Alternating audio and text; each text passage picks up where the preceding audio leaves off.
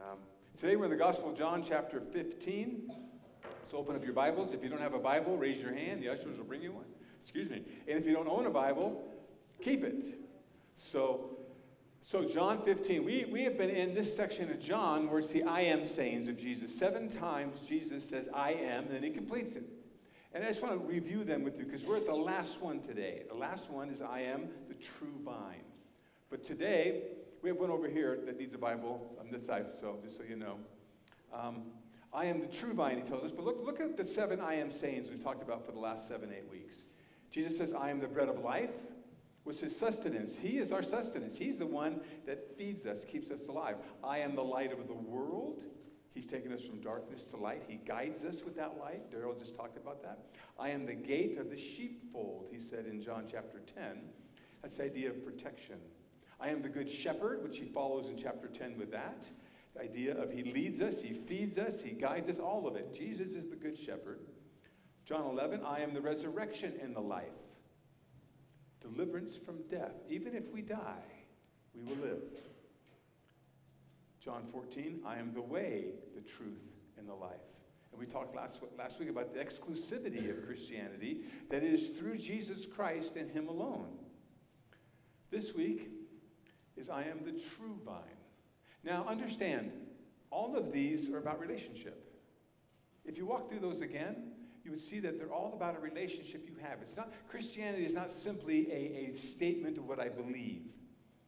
It is a relationship I have with the living Lord, who is my bread of life. He is the light of the world. He guides me. He's the gate of the sheepfold. He's the good shepherd that guides me. He's the resurrection and the life. He's the one that gives me life in this life and the next.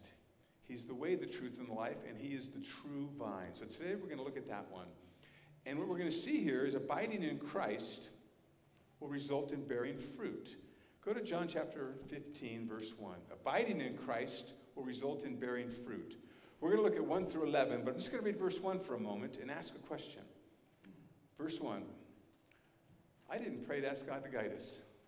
Let's stop and do that. Father, thank you for your word this morning. Thank you for your Spirit who guides us. We ask for that guidance now, Lord, in your word, to bring us to truth, understanding how to apply this to our daily lives, and in the end, how to honor you. So we thank you, Father. In Christ's name we give praise. Amen. John 15:1. I am the true vine. My Father is the vine dresser. So let's stop there. Why true vine? Why does he say I'm the vine? Why does he add the adjective true? Because if he's the true vine, what does that imply? There's false ones out there. And I got to be careful with this statement. But what we'll see here is in the Old Testament, Israel was the vine. And Israel did not fulfill its purpose as the vine. So Christ has come as the fulfillment of what God intended. So let me read you a passage. And I'm reading this in Isaiah chapter 5. I'm going to read verses 5, 1 through 7. So stay with me for a moment here, just to show you how God chose Israel as the vine, but they failed to live up to it. So God had other plans. Isaiah 5:1, let me sing for my beloved, my love song concerning his vineyard. My beloved had a vineyard on a very fertile hill. He dug it and cleared it of stones and planted it with choice vines. He built a watchtower in the midst of it. He hewed out a wine vat in it, and he looked for it to yield grapes, but it yielded wild grapes. Oh now, O inhabitants of Jerusalem and men of Judah, judge between me and my vineyard. What more was there to do for my vineyard that I had not done in it? When I looked for it to yield grapes, why did it yield wild grapes? I will remove its hedge. It will be devoured. I will break down its wall, and it will be trampled down. I will make it a waste. It shall be pruned or hoed. It shall not be pruned or hoed. And briars and thorns shall grow up. I will also command the clouds that they rain no rain upon it. For the vineyard of the Lord of hosts is the house of Israel, and the men of Judah are his pleasant planting. And he looked for justice, but behold, bloodshed. He looked for righteousness, but behold, outcry. Outcry, an idea of an outcry of a lack of justice. So here's what Jesus is saying. God had a purpose for Israel, and Jesus has come to fulfill that purpose. And that purpose is everyone who believes in Jesus, whether Jewish or Gentile, becomes part of the people of God. Everyone who trusts in him, they are part of the true vine. So that this is a Christ, it's all through the scriptures. Christ comes to fulfill all the purposes of Israel. He is the ultimate fulfiller of all the promises that were given to Israel. So, this context is important as we interpret John 15. We need to look at it in light of Jesus is talking to these Jewish followers of his before we apply it to our day-to-day. So with that, let's jump into 15, verse 2. After he says, I'm the true vine, my Father is the vine dresser, every branch in me that does not bear fruit, he takes away. And every branch that does bear fruit, he prunes that it may bear fruit, more fruit. So I want you to see this contrast. The branches that go into the main vine, those that bear fruit, he prunes. So let's think about what pruning is. Pruning is a clipping away of things so that more health can come into that branch.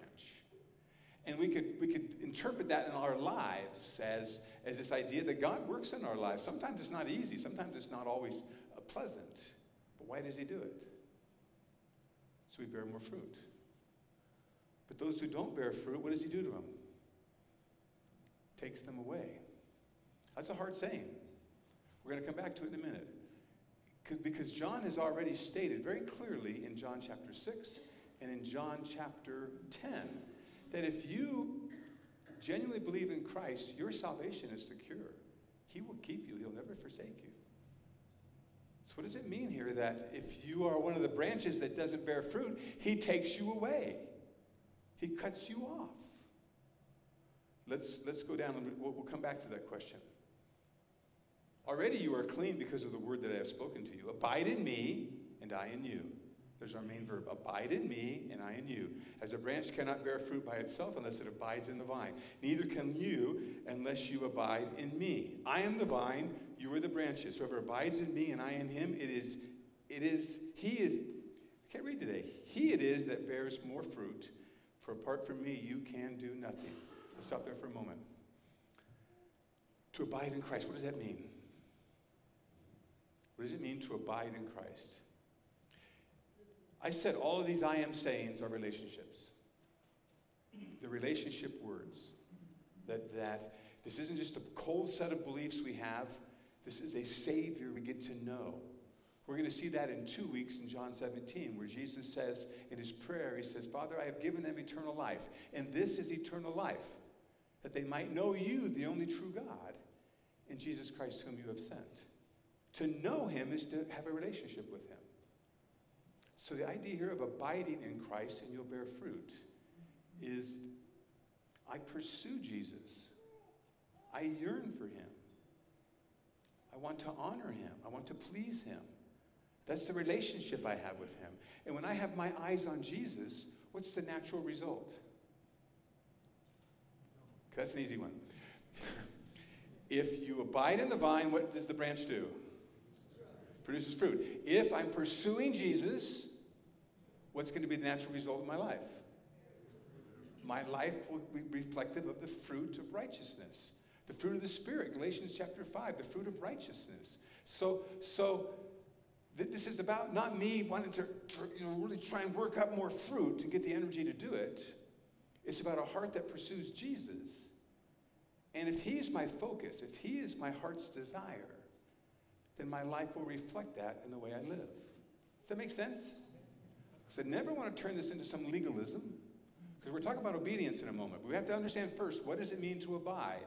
And to abide is to be in pursuit of my Savior.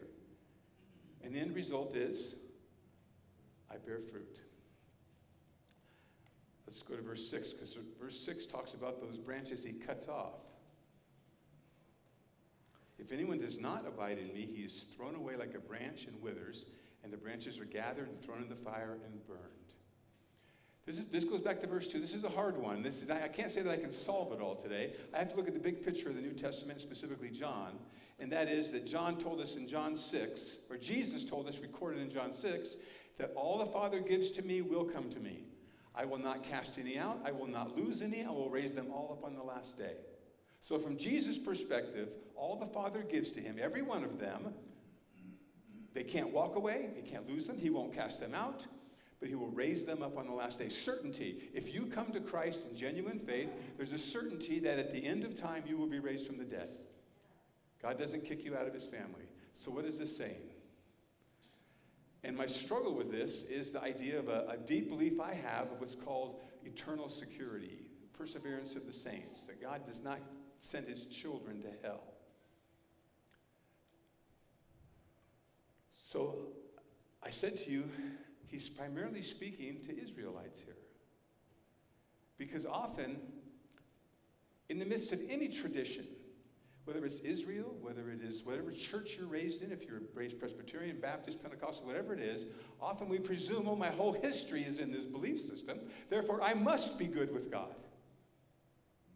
You follow me? Because the Jewish leaders said to Jesus, hey, Abraham's our father. We're good. Abraham's our father. And what did Jesus say back? If Abraham was your father, you'd believe in me. Actually, the devil is your father. You want to get yourself killed? Say that to the religious leaders of the day. Jesus' point is this, that your birth heritage doesn't guarantee your future. Trusting in me guarantees your future. And that trust is described as abiding in him. And when you abide, you produce fruit. There's more for me. I need to work through this more. But that's right now where we're going to leave it. Verse 7 and 8. If you abide in me, and my words abide in you, ask whatever you wish. It will be done for you. That's quite the statement. By this, my Father is glorified, that you bear much fruit and so prove to be my disciples. And at the heart of this thing, and we don't have time to go into all this, but the idea of asking whatever you wish, it'll be done for you, the goal must be the glory of God. See, because the end result is God is glorified. When I'm abiding in Christ, my heart is to honor him, to glorify his Father. When I ask for something, because my goal is to honor the Father with that, Jesus says you'll get it. So it's something to check our prayers, why we're praying, what we're praying for, what is our motive, what are we trying to accomplish. And I really believe when I pray in Jesus' name, this is a previous sermon, I'm praying for his glory, not a formula to get what I want. Verse 9. Verse 8. By this my Father is glorified, that you may bear much fruit and so prove to be my disciples. So how do you know you're a disciple of Jesus? By the fruit. You'll bear much fruit. I can't talk today. I know it's up here, it's just not coming out here. That you bear much fruit and so prove to be my disciples. And this is very important for me, that my confidence that I'm a follower of Jesus, in part, must be what does my life look like? Not what does my wife look like, what does my life look like, if I said that wrong, okay? The words aren't working today. Sorry, babe.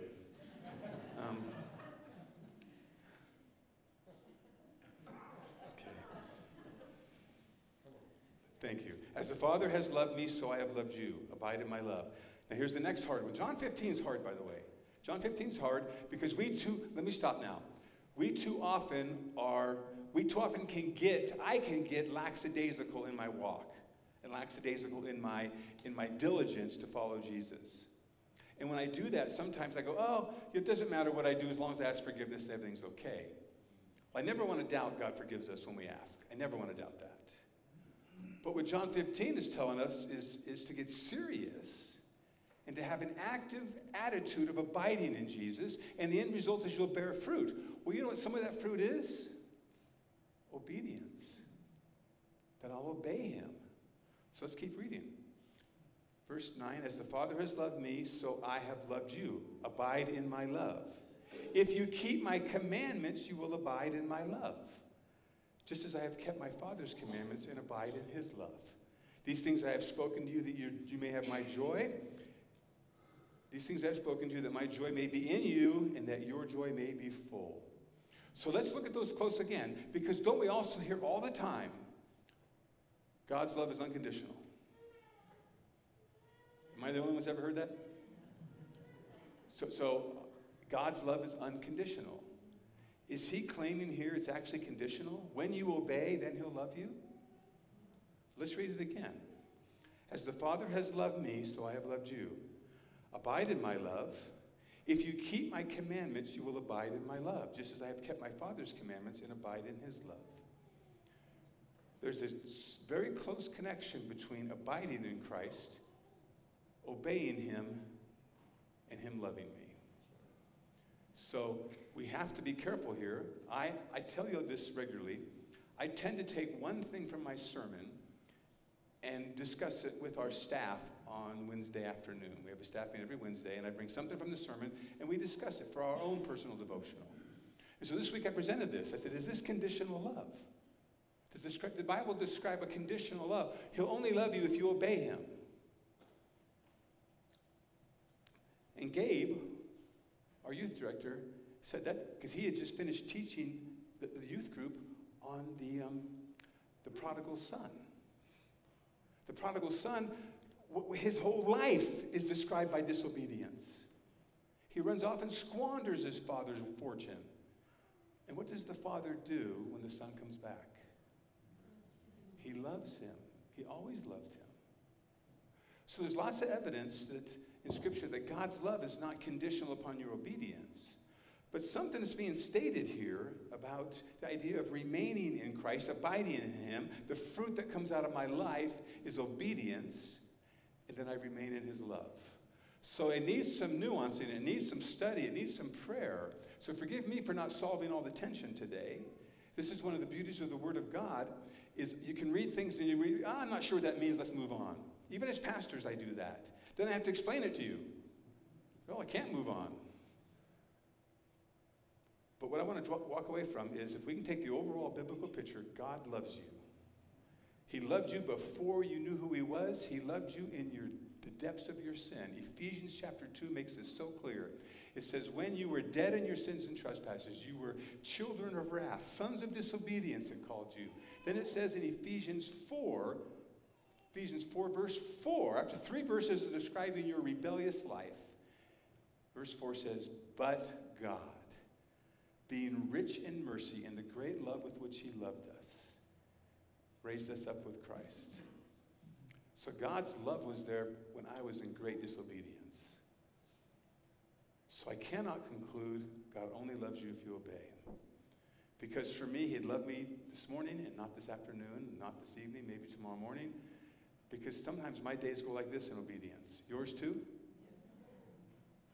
Thanks for confirming me in that.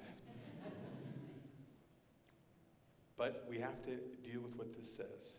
There's an expectation of obedience being the fruit of abiding. So let's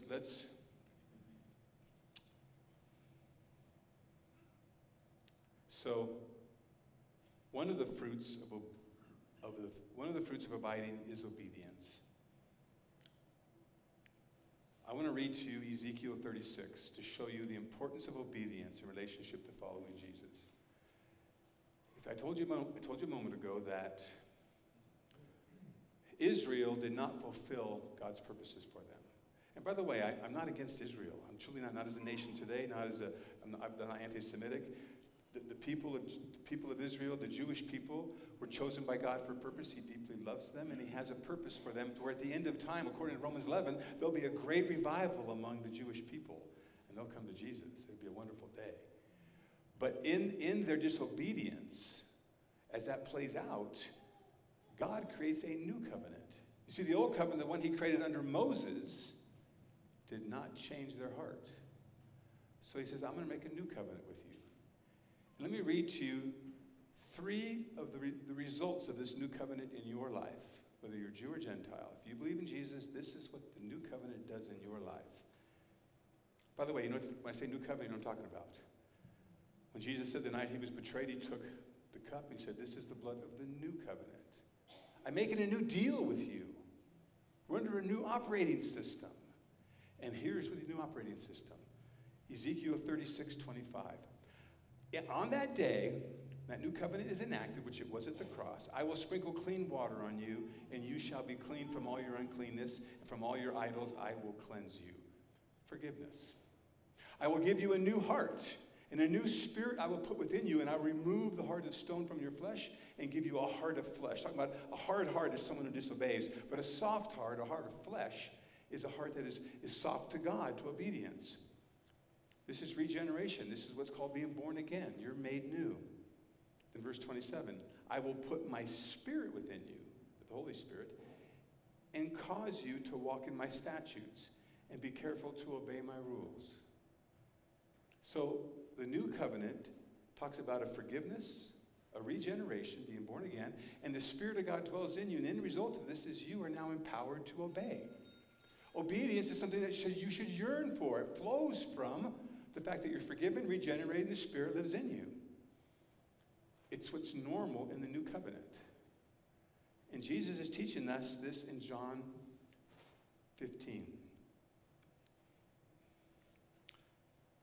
The relationship between love and obedience, we should never separate. I want you to think about on the human level. I want you to think about a husband and wife.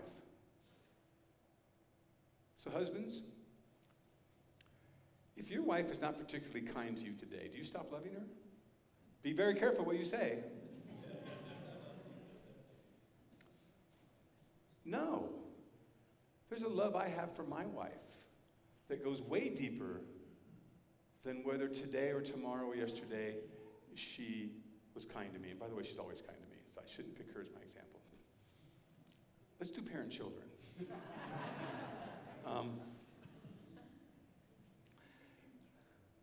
A child wants to please their parents. And especially small children, they want to please their parents. And the parent loves the child no matter what. But the child lives to bring pleasure and put a smile on their mom and dad's face. How many did sports with a coach? I had a dad that left when I was 8 years old, never came back. And I had a stepdad that was a great man, but he didn't know how to be a father. He didn't know how to be a dad with me day to day. My coaches were the ones that did that. I played sports all the time. And I so wanted to please my coaches. And so the human relationship has lots of examples of love and obedience. And it's not obeying to be loved. It's because you are loved, you obey. Do you get the difference? But listen to Jesus in John 14 before our passage. I'm going to read to you 4 verses. John 14, 15. They'll be on the screen. Just to cement in us the importance of obedience. If you love me, you will keep my commandments, Jesus says. John 14, 15. 14:21. Whoever has my commandments and keeps them, he it is who loves me. And he who loves me will be loved by my Father, and I will love him and manifest myself to him. Jesus answered him, John 14:23. If anyone loves me, he will keep my word, and my Father will love him, and we will come to him and make our home with him. Whoever does not love me does not keep my words. And the word that you hear is not mine, but the Father who sent me. So a clear example, whether you really love Jesus, is your heart towards obedience. And this is one of those moments we stop and say, okay, God, let's talk. Because it says it 5 times in 2 chapters. If you love me, you will obey me. It's not talking about perfection. Perfection doesn't come until the resurrection. Until Christ raises us from the dead and removes all those imperfections and makes us genuinely new and takes sin out of me. It's no longer even in my presence. But until that day, we have a battle going on every moment of every day, do we not? So let me ask you this question. Have you been forgiven of your past sins? So they're not your master anymore. The guilt doesn't have to hold you. You confess them and he's released you, he's cleansed you. Have you been changed internally? It talks about all through the New Testament about this, that you have a new heart. You're born again. You're regenerated. You're a new person in Christ. In light of that, we're to live the new person. We put off the old, put on the new. Do you have the Holy Spirit who empowers you to obey? I'm not as convinced on that one, it sounds like. That's next week's sermon, by the way, the Holy Spirit. Yes, if you have believed in Jesus, the Spirit of God resides in you. He's the one who changed you. He's the one that gave you that new heart and washed you clean of your sins. Now he empowers you to obey. And here's why I'm laboring on this, because the rest of the passage we're going to fly through. Here's why I'm laboring on this. I hear it all the time. Well, we're primarily just sinners, so we have to disobey. That is not biblical. It is not. But when you tell yourself that, how are you going to live? If you tell yourself, all I am is a sinner and I have no power to obey, you're going to disobey all the time. But if we tell ourselves the biblical truth, that we've been washed clean, we have been made new, and we have the Spirit of God who dwells in us to empower us, and we have the community to support each other, then I don't have to give in to those temptations anymore. They are not my master. They don't own me. I'm owned by the Savior, and it's He who I love, and I will live a life to honor Him. Now, then when I do, and 1 John chapter 2 says this, that I write these things to you, little children. The same author is here. I write these things to you, little children, that you might not sin. So that's his expectation, that we don't continue to sin. But if you do sin, you have an advocate with the Father, Jesus Christ, the righteous one. I want you to keep that passage in mind, because it says you have an advocate with the Father. Jesus is your advocate. When you do give in, it's not that you've blown it and he's kicked you out. He advocates for you before his Father. That word advocate is the same word in John 14, 15, 16 that our translations translate the Holy Spirit is our counselor. The Holy Spirit is our helper. The exact same word. And Jesus says, I go away, I'm going to send you another helper, another advocate that lives with you and empowers you. That's next week's message. Don't miss it. Bearing fruit is multifaceted. We can look at multiple passages what bearing fruit means, but it always involves obedience. So with that, now we're going to fly. Abiding in Christ will result in loving one another. Verse 12. So if you're to obey his commandments, look at the new commandment he gives you. This is my commandment, that you love one another as I have loved you. Greater love has no one than this, that someone lay down his life for his friends. So usually when we say, oh, Matthew, I work with Matthew, I love Matthew. I do just about anything for Matthew.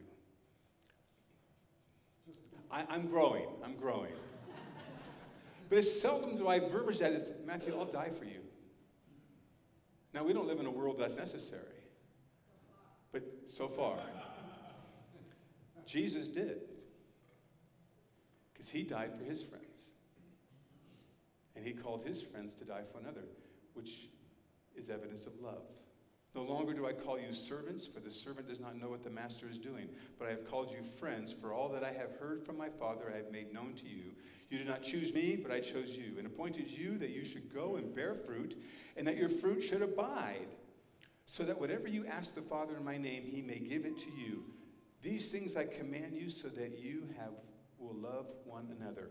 So in this case, I think the fruit that will abide is these guys went out and shared the gospel with the world they knew, and what happened? It changed the world. Think about this. This backwater new religion started in Jerusalem and Judea. Within one full generation, it's in Rome. And hundreds of people. This is the other end of the empire. It starts. In one full generation, it has made it to the capital of the empire. By the 2nd century, 100 years later, there are tens of thousands of Christians. Because these apostles loved one another and shared the gospel. And their fruit remains. And you, if you're in this room today and you believe in Jesus, you are their fruit. Has it remained? Gloriously so. I mean, think about this. Christianity is still the largest religion in the world, as far as adherents, people who claim to be. It's very unique in other ways, too. Often today, criticism of Christianity is this. Well, Christianity is primarily just a white man's religion. And you'll see that in writing. You'll see it by the critics. But guess what? There are more females that believe than men. There are more non-white people in Christianity than white people. So who's the least demographic in Christianity? White males. Because Christianity has gone to the whole world and embraced, as Jesus says in Revelation, that every tongue, tribe, and nation will be represented in the new heavens and new earth. And what a great day that will be. So let's keep going. We talked several weeks ago about loving one another and the sacrifice we make. I want to drop down to verse 18. Because abiding in Christ, which will then cause you to obey, which will then, and one of the obedience is loving your neighbor, loving your brother. Abiding in Christ will result in hostility from the world. Verse 18, if the world hates you, know that it has hated me before it hated you. If you were of the world would love you as its own. But because you are not of the world, but I chose you out of the world, therefore the world hates you. Remember the word that I said to you, a servant is not greater than his master. If they persecuted me, they will also persecute you. If they kept my word, they will also keep yours. But in all things they will do to you, but all these things they will do to you on account of my name, because they do not know him who sent me. So I want to stop there. There's a lot to read there. If we abide in Christ, and that abiding changes who I am. And it results in a fruit that I bear. And part of that fruit is obedience. And one of the things he commands me to obey is to love you. And to live a life even to where I would die for you and you would die for me. That's a radical world.